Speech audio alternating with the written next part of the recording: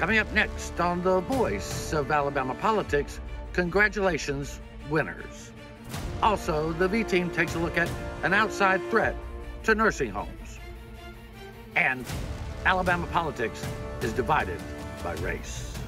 Donné maintenant avec les deux Audi et Simon Gachet qui tente directement vers l'extérieur et derrière ça touche avec Eric Trémoulet. Oh!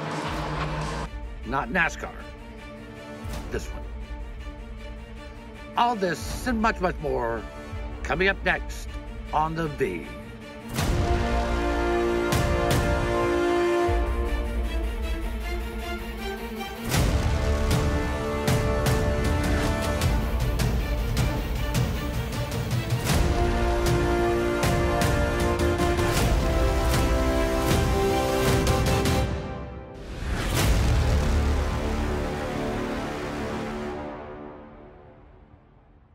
Welcome to The Voice of Alabama Politics, where we tackle the tough issues so you have the hard facts. I'm your host, Bill Britt, and today I'm joined by Susan Britt, research guru extraordinaire, and Josh Moon, columnist and investigative reporter at APR. Welcome. Thank you. How y'all Hey, doing? Josh. Good. We're How you doing doing? good. You A know, lot of pretty sleep. bright and sunny day. Pretty bright and sunny day. Well, it has been a long and contentious race and will be litigated probably into the next millennium. But the Republic will survive, and that's what's important. It has never been about one man or one woman. It's always been about the rule of law, the Constitution of the United States, and we, the people. Exactly. So there you go. We did learn some interesting things out of Alabama's election day. CBS News did an exit poll, which was not surprising in many ways. But Susan, Josh, the one thing that the exit poll showed is that Alabama voters are broken down by race. Shocking? No. But the exit poll proved that the Republican Party is primarily a white party. The Democratic Party is primarily a black party.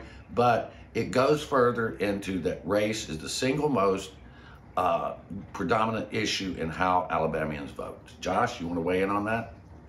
Well, I don't think that that's surprising to a lot of people who live here, you know, and I think that a lot of people over the years have taken advantage of some long-held biases in this state to further their political careers and further themselves personally. And I think that is reflected long-term here in how we behave in this state. I think that a lot of people have preyed upon those racial fears for a long time for a certain advantage. And so you see it. You know, it's an easy button to push in this state, and a lot of lazy politicians have pushed it over and over and over again. Yeah, yeah. I mean, it was, you know, Susan, white voters overwhelmingly preferred Donald Trump. Black voters overwhelmingly preferred Joe Biden. I mean, by even larger percentage than whites favored Trump. But there's some interesting things in here. The women right here, I think that was pretty interesting too. Trump lost some white women voters in Alabama. 43%. Huh? 43%. Yeah, came in for him. While, you know, 43% of white women voted for Biden. Right. Which is the trend that we've seen across the country. Women did not flock to the president, and the suburban women did not. However, the rural women in Alabama, more rural women, did back Trump. I also thought that it was interesting that young people, Josh, preferred Biden. The 18 to 30 somethings preferred Biden over Trump. Yeah, I think all of that holds pretty well with the trend that we've seen for a while now. You know, and I think that that's probably not just Trump. It's also with a lot with the Republican Party. You know, they have a pretty bad problem with young people and with suburban women. And so, you know, we'll see if that can grow. I know that Democrats are trying to tap in heavily into that and grow that and expand that, particularly among women. The white women and black women. I think that they found a real knot there, and you see a lot of policies, directed at women, and a lot of women in Democrats, the elected officials, and running for office and candidates. And so I think that all of those things, when you see all that, it tends to draw in some people to you. And the Republican Party should probably take a look around at what's happening, because I understand it's going pretty well for you in the state of Alabama, but you don't have to go very far outside of the state of Alabama to see where it's going pretty poorly for you. Well, and we also know that, young people are, favor socialism. And I was telling Susan earlier today, that's because we treat young people like they're tiny children, So they understand socialism because, the state, mom and dad, give them everything they want and they don't do anything to get it, Yeah. I also think that in a lot of cases, younger people have a better understanding of, democratic socialism, and they're not scared by it. Yeah. I think that's a big, scary term for a lot of older people. Well, again, socialism is not something that's going to take hold in the United States because we are capitalist. It's not, pure socialism is never going to take hold here, although we do seem to enjoy quite a bit of democratic socialism. Yeah, well, we do, our Medicaid, our Medicare, our Social Security, all those things. But, not surprising, again, overwhelmingly Trump voters were non-college educated whites, while he did take a good percentage of the ones that had bachelor's degree. Right. Higher degrees, Susan, just totally wiped out. Yeah, and I have to wonder in these numbers. I mean, these are exit polls, right? Right. So we had an overwhelming, like nationwide, we had a lot of absentee votes, most of which were Democrat. I wonder how much that would have changed some of these numbers had these people actually showed up to the polls. Yeah, I'm not sure, but I don't know, but it's just a question I've had. Well, I gotta say, really, I think no one better represents a high school educated rural Alabamian better than a billionaire from New York City. So, wow, ouch! I'm telling you, you are feeling your oats today, aren't you? Yeah, it's going pretty well. Yeah. Well, look, we only got about a minute left. Mike Hubbard has been transferred to prison. Of course, there was reports that he had been transferred to Draper. We had other information that said he had been transferred to Kilby. Yes. And the ADOC did not exactly tell it like it was. The ADOC said that he was at Draper. We found out he was at Kilby, and turns out he's at Kilby. And Josh, you're going to love this. They have quarantined him in the infirmary at Kilby, where inmates are telling us that he is lounging around watching TV. It's in the El Chapo cell, I understand. It's running the whole prison over there. Yeah, it's nice. It's nice. It's a real shame. It's a real shame that we've got to rely on prisoners instead of the ADOC for information. What? The crazy thing is, they told us he would get no special preferential treatment. He is. But anyway, that's Alabama. All right, you're watching the voice of Alabama politics. We'll be right back.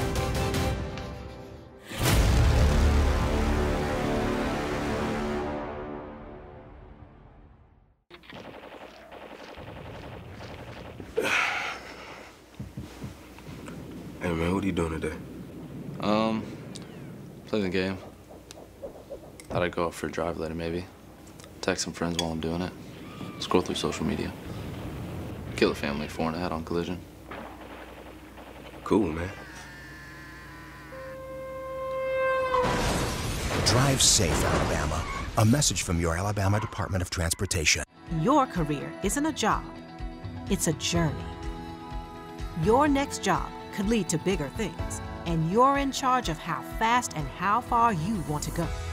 At alabamaworks.com, you can connect with employers and start working right now. Then chart your path forward with training and career planning tools.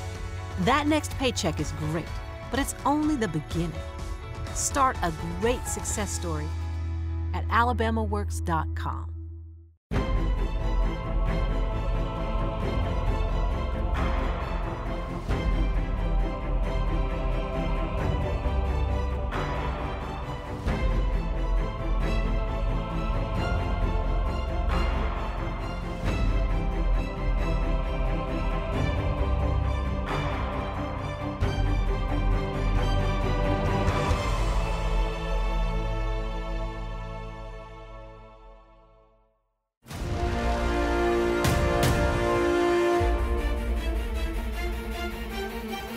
Welcome back to the voice of Alabama politics.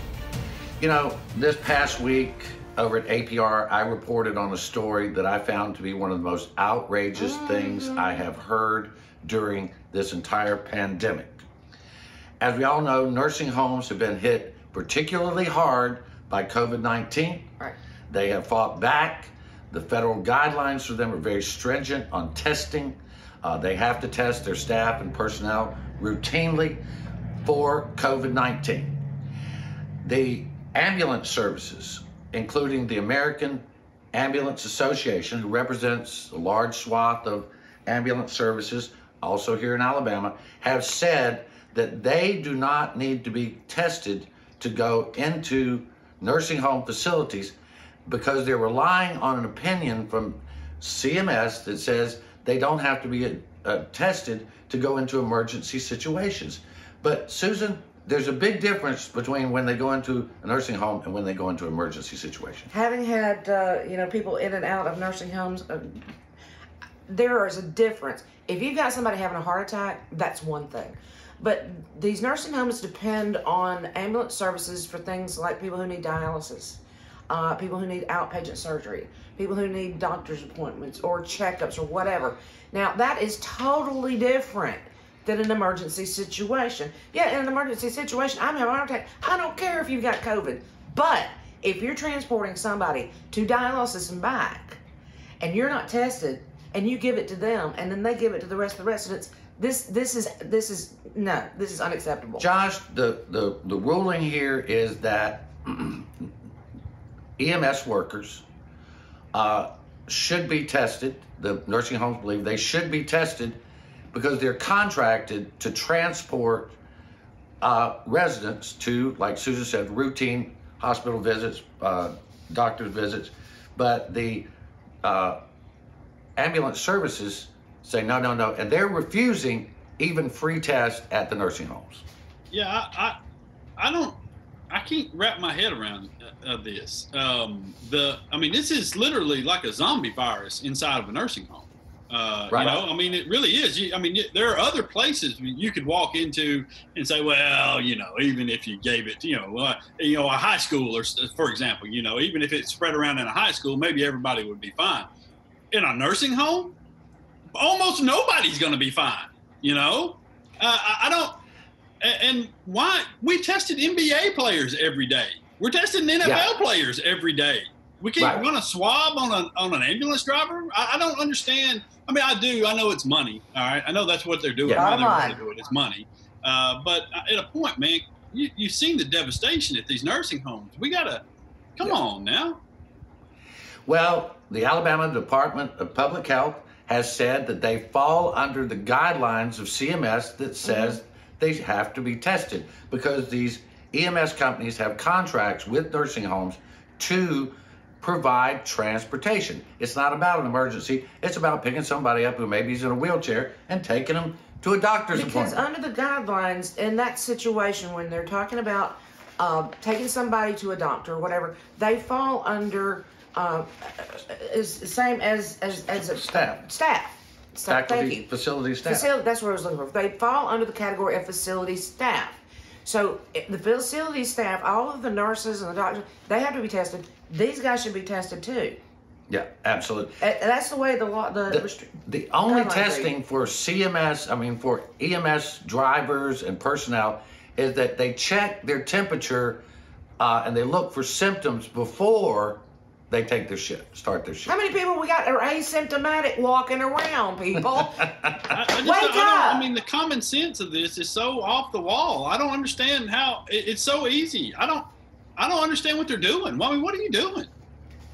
Well, and the reason is... They're saving their pocketbooks, that's what they're doing. I believe the reason is because if they go to a nursing home for a routine visit, routine transport, and they get the 15-minute test, by the way, it's free from the nursing home, and they test positive, well, they're going to have to go into quarantine. And then the ambulance company loses personnel. And they lose personnel, they can't make the calls. If they can't make the calls, they can't make money. And that's where we're at. I think. That's my opinion. Man, that's some pretty shady stuff right there, buddy. Some of these nursing homes have been told that in so many terms. Well, and also there's a nursing home in Lincoln County right now that's got 58 patients that have COVID. Yeah.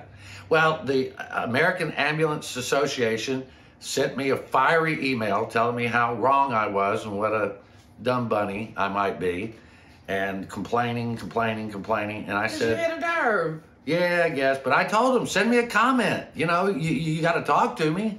But anyway, they've been on Facebook calling me all kinds of, like a crazy person.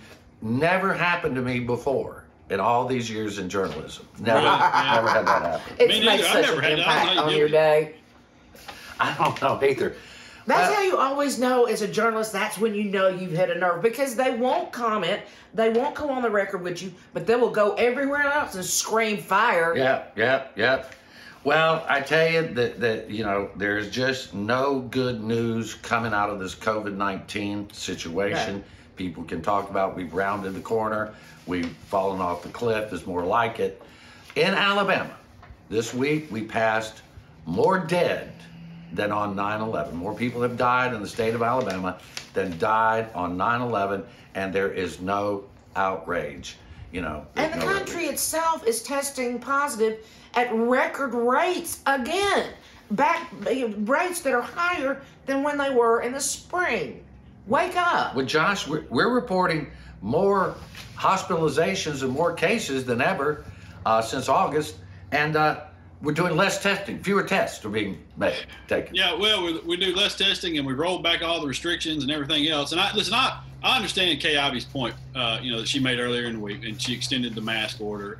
But and she said at some point you people are going to have to do it on your own. And I understand the frustration that she has. I mean, you walk around and you see morons with their mask below their nose and everything else, and it's just, this is a much more dangerous time right now.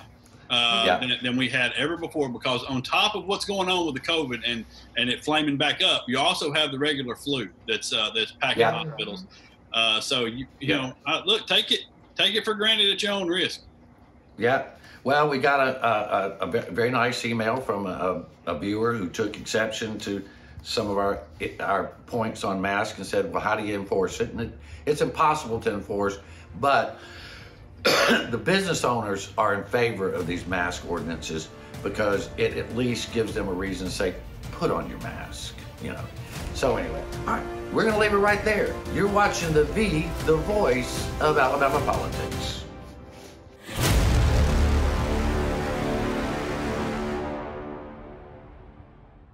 You'll never guess what 400,000 people in the U.S. were using when they crashed their cars last year. No, not this. This. Distracted driving will kill you. Drive safe, Alabama. A message from your Alabama Department of Transportation. A lot can change in 5 years. Except those smile lines you treated with Bellafill. Because that's about how long Bellafill will keep them smooth and filled. 5 years. Now you can always look your best without all those injections, appointments, and costs. Bellafill is the only dermal filler that stimulates and maintains collagen growth long-term. Now time is on your side.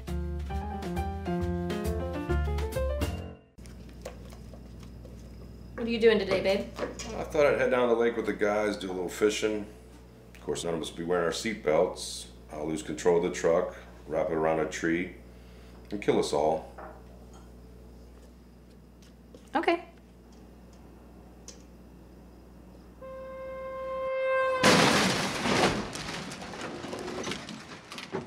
Drive safe, Alabama. A message from your Alabama Department of Transportation. What's up, Alabama? It's Bo Jackson.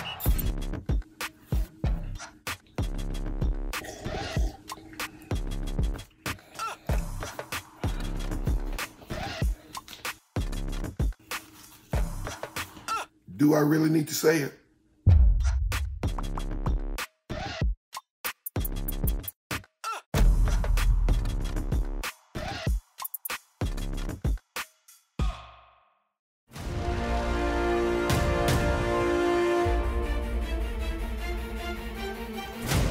Welcome back to the voice of Alabama politics.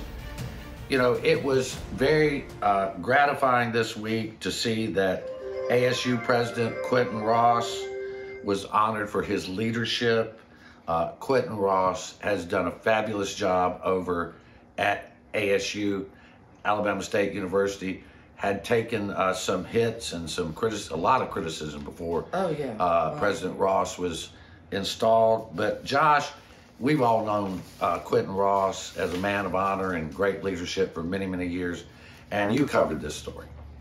Yeah. Look, Quinton got an award from Black Teachers Association for for his leadership at ASU, and a lot of it had to do with his focus on serving underserved students there, which is what ASU is known for historically. It serves a population that is typically low income, high poverty, and has given so many families in this state an opportunity for a higher education and a better life. And Quinton there, man, it's nice to see, and I'm biased because I was pushing Quinton pushed him twice for president there because I felt like he loved the university first of all, and he's a good guy, maybe 1A.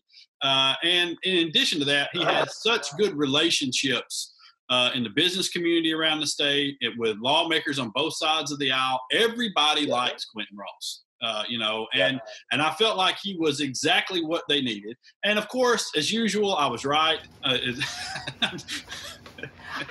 was going to say you were right. Listen, this one was an easy call. It really was to me. You were right. You were right. You were absolutely right. I don't know. I hate saying that, Josh. I tend to sometimes wonder about people who are so certain about their certainty. Because I can assure you. Don't get him started. Oh, God. Pretty much uncertain about everything. Right, and this is it. Okay, so I'm spiking the football. Okay, I do. This one. So Quinton is great. All right, and he's done. He is. Look at what's happened today. The negative headlines have stopped. Their financials are back in order. The enrollment is going up again. The way they handled the pandemic should be an example to a lot of much larger universities. It's been. I mean, the leadership that he showed has been really, really good, and I'm just happy that I was for once right, and so I like to say it a lot. Well, and you were right. You were right a lot, actually. But I have this whole thing about certainty now, because people have been so certain about so many things that have turned out to be absolutely wrong. But they're still certain that they're right in the face of all evidence. Yeah.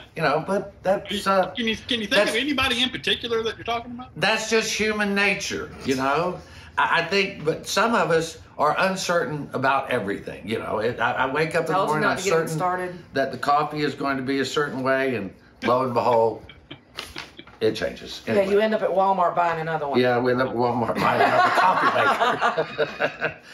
Okay, so the voters approved Amendment 4, which was to remove the racist language from the state constitution. Oh God, this is going to be fun. It's a great idea.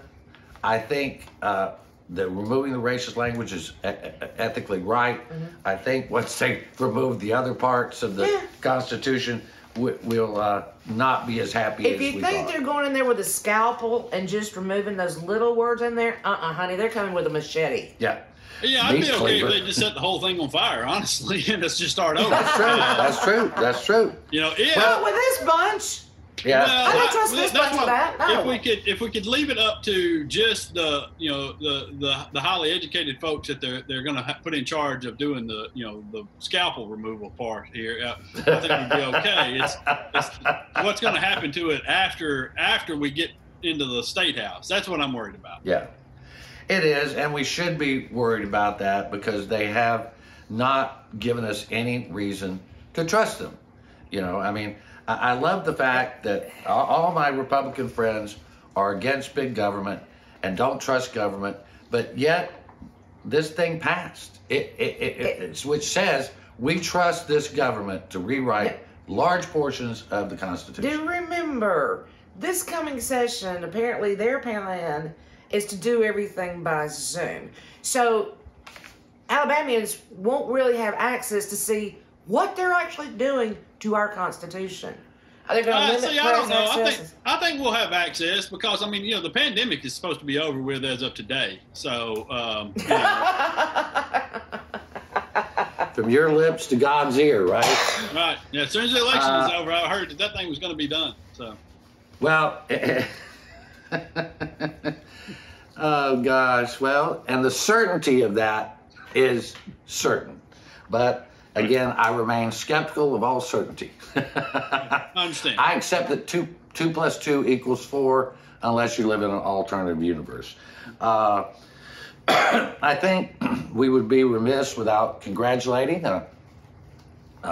Coach Tommy Tuberville, who will be soon sworn in as U.S. Senator Tuberville, while we have had certainly taken exception to Mr. Tuberville's campaign and lack of candor.